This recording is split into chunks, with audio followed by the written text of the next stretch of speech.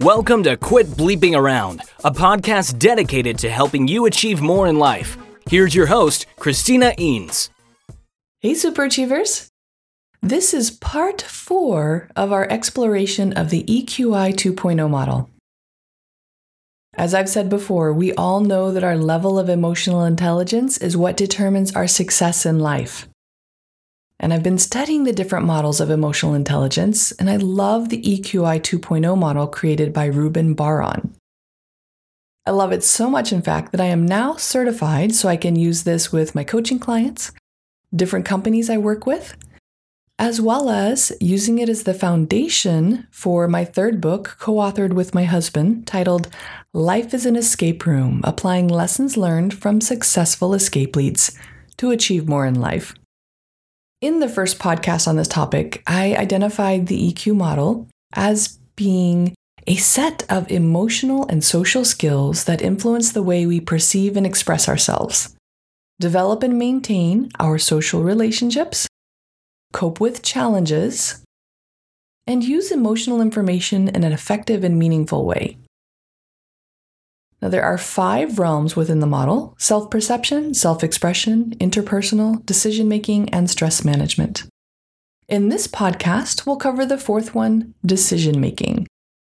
This essentially is our ability to utilize our emotions to help us solve problems and make optimal choices.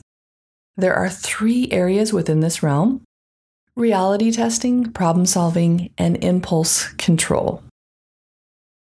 Let's first look at reality testing.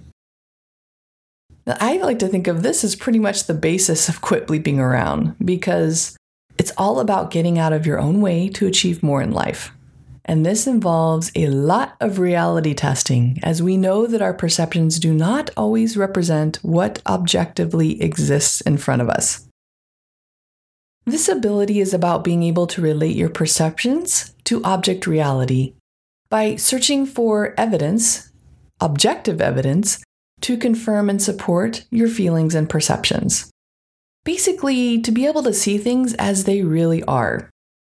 A great video for this is The Lunch Date on YouTube. Make sure to watch it to the very end. The second ability in this realm is problem solving. It involves finding viable solutions to problems, especially when emotions are involved. This also means that you have the ability to understand how your emotions impact your decision-making process and when you need to seek advice because you are too close to the problem. Finally, this realm includes impulse control, one of the areas I definitely need to work on. This is the ability to resist or delay our impulses. In today's fast-paced world, this is a tough one. Every action we take begins with an impulse related to a thought or feeling that we have. So this ability involves having the awareness of how this affects our ability to make optimal choices.